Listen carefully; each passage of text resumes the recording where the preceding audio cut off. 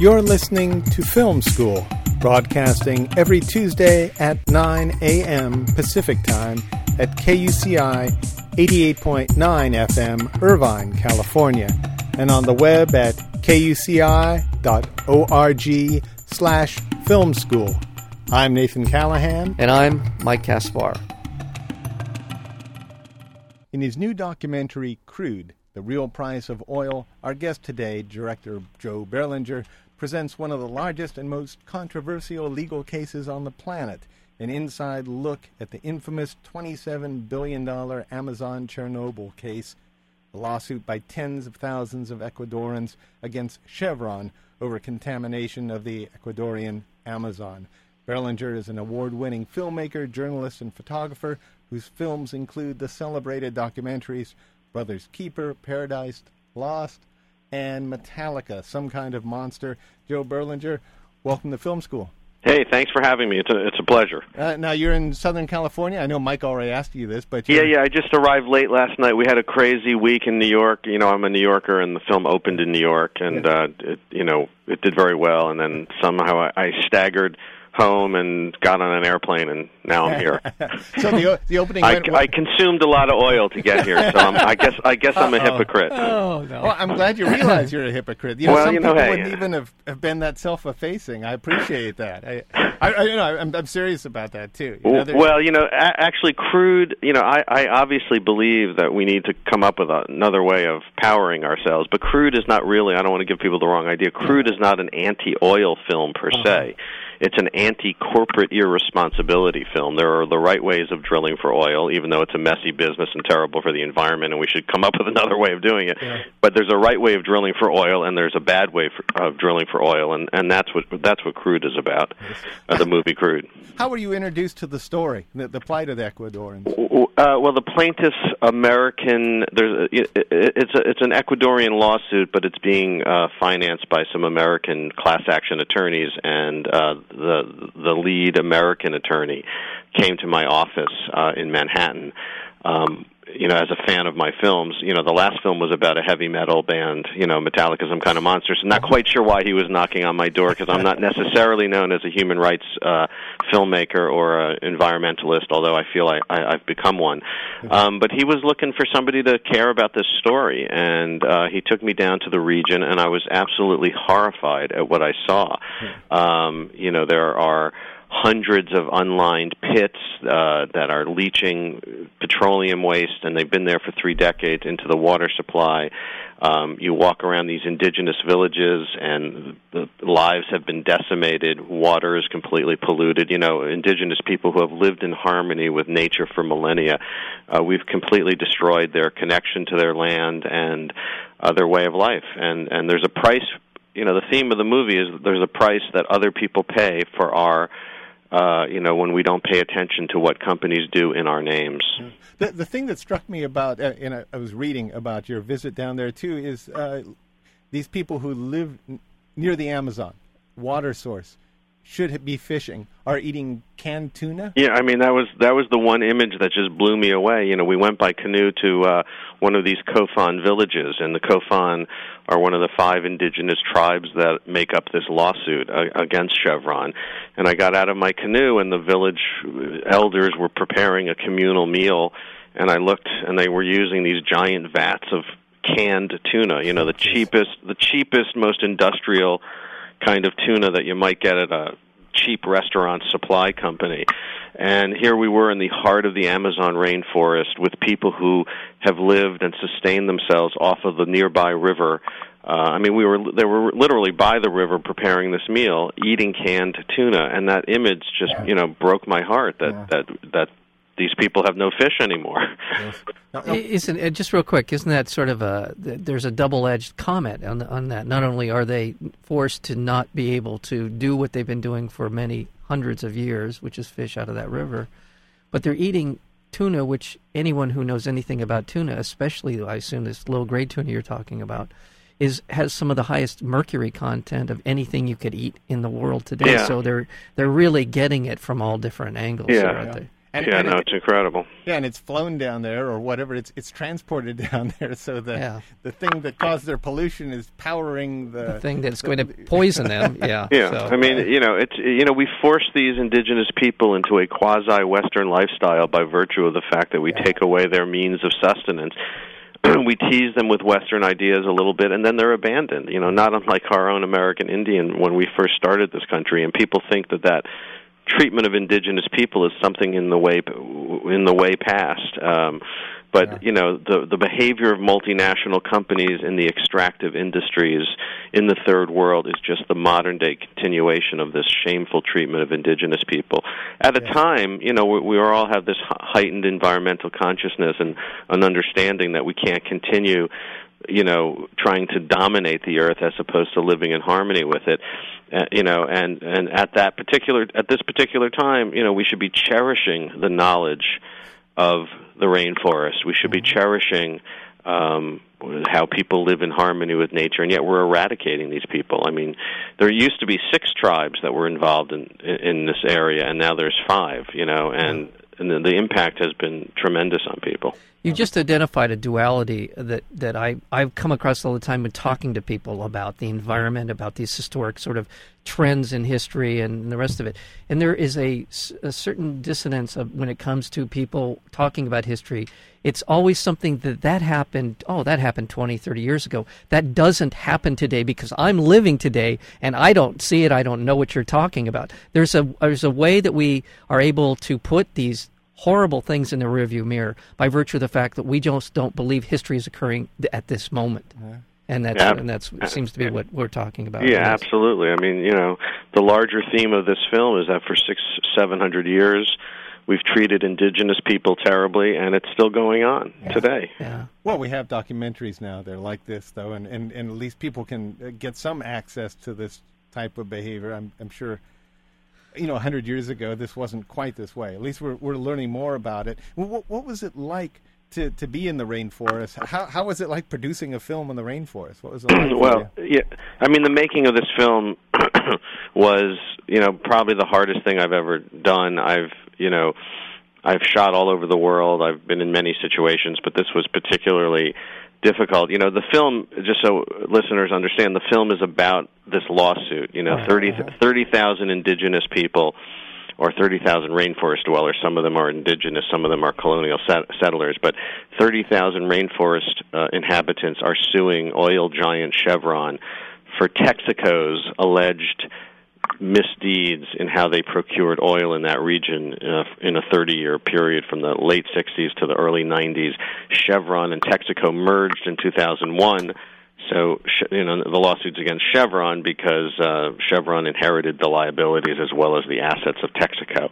And as I hope people know, Chevron is the largest company in California, 3rd largest company in the United States, 5th largest company in the world. So this is people with minimal resources, rainforest inhabitants, against, one of the great corporate behemoths. So I filmed this lawsuit as it was unfolding, and I think one of the interesting things about the film is that the trial actually took place not in a courtroom, but most of it takes place in the field, in front of these pollution sites, hundreds of them. And, these are the kind of sites that if they were in the United States would be fenced off from the public as Superfund cleanup sites. It would be like a Love Canal situation. Exactly. But yet people are still living in and around these areas, and this is where the trial took place. So from a production standpoint, it was exceedingly difficult. We were at the equator.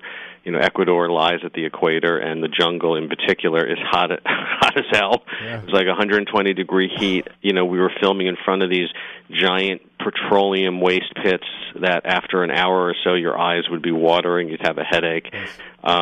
What did it do to the equipment that you were working with? Well, we were using small digital gear, and that wasn't such an issue. Okay. Sometimes the temperature changed when we go from one region to the other. The lenses would fog, or we'd have a few issues like that. But generally speaking, it wasn't the equipment that I was worried about. It was my body. We were also in a malaria zone, so in fact, the first couple of days, my doctor advised me to take this drug Malarone, which is an anti-malarial. and I ended up having my Martin Sheen Apocalypse Now hotel room moment. So I stopped taking that drug, and from that point on, we really covered ourselves head to toe with long clothing and lots of 100% DEET bug spray, which in and of itself is toxic. At times we were 1.5 miles from the Colombian border, where Ecuador and Colombia have a major border dispute because of oil, and so there's a lot of FARC guerrillas running around and drug runners, and these towns that we were filming in was kind of a Wild West oil boom and bust town kind of scenario, a lot of crime. So I just kept my head low, pointed my camera, and hoped I'd get the hell out of there, which I did, thank goodness. We're speaking with Joe Berlinger. The film is Crude: The Real Price of Oil. It'll open this Friday here in Orange County, across the street at the University Town Center, and all across Southern California. So. Now the players in the film, how did you come to meet Pablo Ferrado, the plaintiff's attorney? Did you get introduced from the New York lawyer that approached you? Yeah, the New York lawyer came to my office, and frankly, when he came to my office to tell me about the case, all of my filmmaker red flags were going off that, gee, I'm not sure I can make a film about this, because, first of all, he was talking about a 13-year history. And I was thinking, of this case, because it's been going on now 17 years. When he came to see me, it had been going on for 13 years, and I thought, well, I'm a cinema verite filmmaker who films things as they unfold in the present. And 13 years of history, I might have missed the story. I also felt that Stephen, as the American attorney, even though he's an interesting character in the film, I didn't think he could be a strong central character because he has too much of an agenda. So I was concerned about who's my main. Any documentary, you want it to be also cinematically satisfying. So who's my main character going to be? I was concerned about that. I was concerned with who's going to pay for this kind of a film. So I had all these red flags. But when Stephen took me down and I saw the pollution, and I talked with people dying of cancer and childhood leukemia rates and all the skin rashes and things you see in the film, I said, I have to help these people. I'm not sure it's necessarily going to be a film. Maybe I'm just going to hand off some footage and help these people, but I can't turn away after, I can't go back to my nice home in Westchester County, New York, where each of my children have their own nice bedroom, and there are 3 sinks in our house where all fresh water comes out, and we all take it for granted. I literally looked at myself in the mirror, not to sound like a cliche, and I said, how can I not help these people? How can I go back to my life and not do something? And so I started the project not thinking I was actually going to make a film on the level of, say, a Metallica, Some Kind of Monster, or Paradise Lost, but I'm just going to point my camera, do what I can, and see where it goes. But a few weeks later, on my second trip, I met Pablo Fajardo, the Ecuadorian attorney who's running the case, and I knew right then that, I actually have the potential to make a wonderful film, even though I wasn't expecting it, because this guy is just drips with authenticity and heroism. As you see in the film, and he is the main character, as you see in the film, what a story this guy has.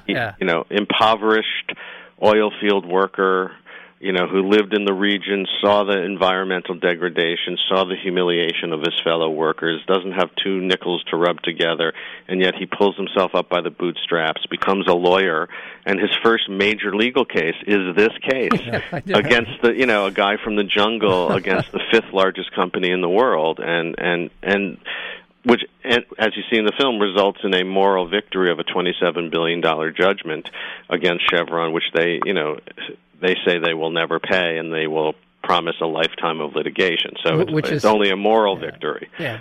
It's a strategy. That's what they're... I've just got to say, though, I think you're very even-handed in the way you laid out Chevron's case. There are questions about the Ecuadorian government in this, too, and their complicity in it all. And I'm wondering about that, but you did a real square job of letting people know about you. You weren't pulling any punches on this. Right. Well, I appreciate that, and it was very important to me to get Chevron in the film, and it took a lot of work and a lot of convincing. I do believe it's a balanced film because ultimately, I am not smart enough to sort out the legal issues. I'm not a lawyer, a doctor, a judge. I can't tell you, and there are some interesting mitigating circumstances in this case. So I'm not smart enough to tell you whether or not Chevron has wrapped itself up in enough legal technicalities so that in the eyes of the law, that whether or not they should be held accountable. But I think the larger message of the film is that Chevron and the government of Ecuador and the industry itself are morally responsible because the practices that were used to extract oil and to pollute were substandard and would not have happened in this country. And, so you don't go into somebody's backyard where people have been living in harmony with nature for thousands of years and despoil their environment, whether it's legal or not, whether the government gave you permission or not, whether the government granted a release or not. I mean, there's all of those issues in the film, and I'll let the viewer make their own mind as to who should be paying for this mess. But the moral responsibility clearly lay at their door. Well, at one point in the film, you do play the Chevron's response, their little couple-minute film that they showed to the stockholders.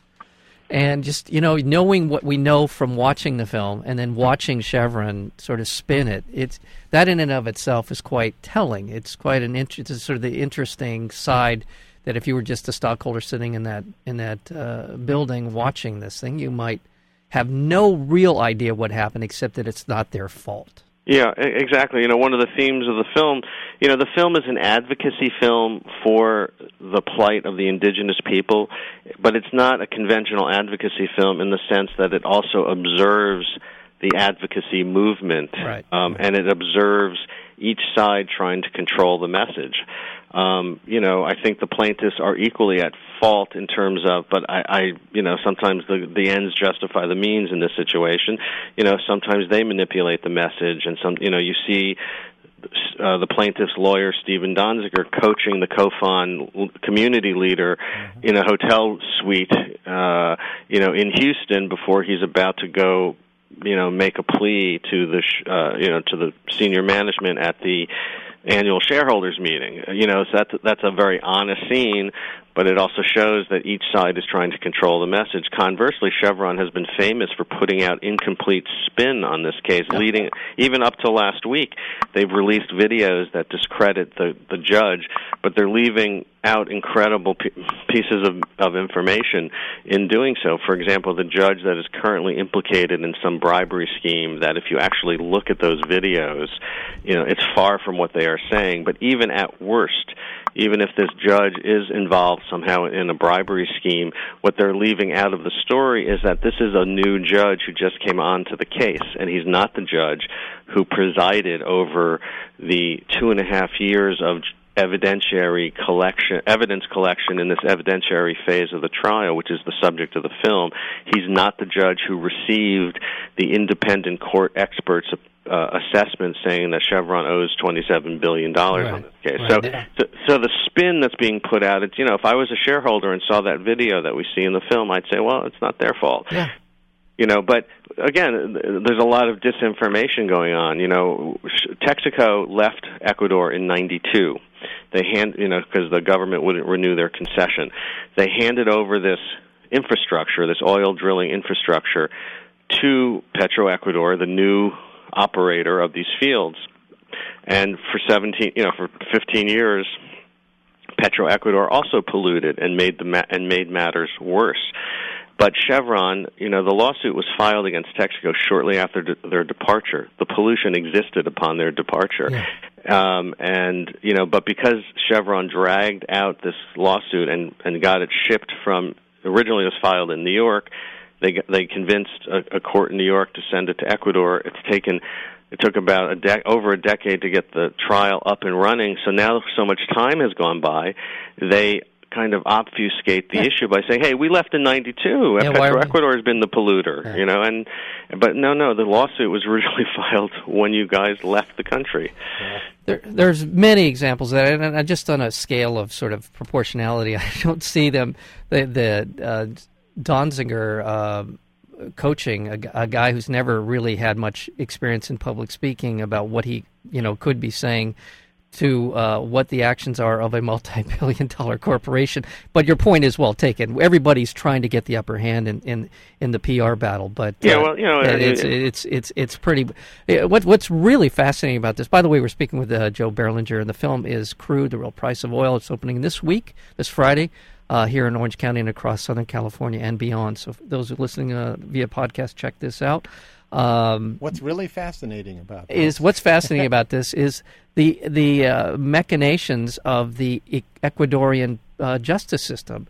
Seeing the attorneys and the judge argue essentially in front of a forum of people in the field while things are being gathered, and the way that this is fascinating. I don't know if you knew anything about their judicial system before you went down there, but no. And after spending 2.5 years and being around and making a film, I'm still not sure I understand anything about their judicial system. It's very confusing, But look, Chevron or Texaco, when they filed a motion in '93 to have this thing sent to Ecuador, attested to and certified to the transparency, efficiency, and fairness of the Ecuadorian courts as a reason why this class action lawsuit should be shipped there. One could be cynical, and God, who would be cynical with a big corporation? Yeah. But one could be cynical and say, well, at the time there was a military dictatorship ruling the country with a cozy relationship with big business, as is common with Latin American countries. And did they want it moved to Ecuador because they probably thought it would never come to trial and it would be out of the American public's eye? I couldn't say that, but but they did testify to the fairness, efficiency, and transparency of the courts. And now that the case is going miserably for them, now they say the court is opaque, inefficient, and not fair, and they're not getting a fair shake. The judicial system down there was strange to observe. Another common misconception about this case is that these 30,000 people are out to enrich themselves, and under Ecuadorian law, you cannot receive damages for pain and suffering. So in this country, if there was a similar lawsuit, people could actually get personal damages. You lost a spouse through leukemia. If you prove it, well, okay, you get a $9 million payment or whatever. In Ecuador, this is strictly about restoration of the environment and putting some kind of price tag on the trying to restore indigenous culture, and it's not about personal enrichment. But the Chevron likes to make that point that this is about people. They actually had there's such a disconnect in this case. When Pablo Fajardo won the Goldman Prize, which is the environmentalist equivalent of the Oscar, they actually went on television and said this is an environmental con man who's pulled the wool over the media's eyes and is looking to enrich himself. And when you see that this guy lives in a shack with his mother and is fighting on behalf of his people, and his brother was obviously killed because of his activity as well. I mean, it's alluded to. I can't say that for sure, but well, okay. Again, I'll say it, but it's the disconnect between what they are saying and what the reality is. And the sad thing is, I believe that Chevron believes everything that's coming out of their mouths. I mean, there's institutional denial going on. They've all drunk the Kool-Aid, and they believe in the righteousness of their position. When frankly a much smarter move would be to say, hey, you know what? We have some responsibility in this because Texaco drilled for oil. We don't believe we did anything wrong, but you know what?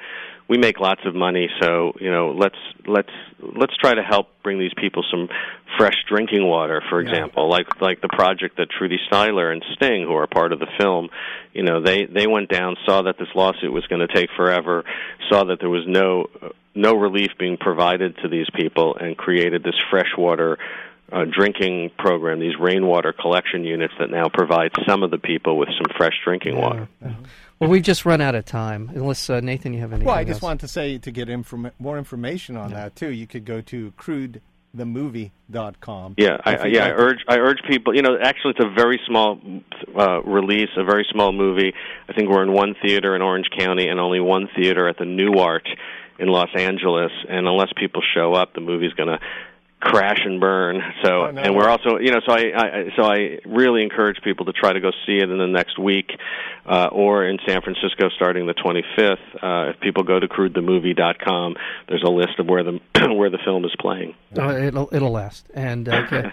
Well, thank you so much for being here on Film School. The film is Crude: The Real Price of Oil. Joe Berlinger, thank you so much. Hey, thanks for having me.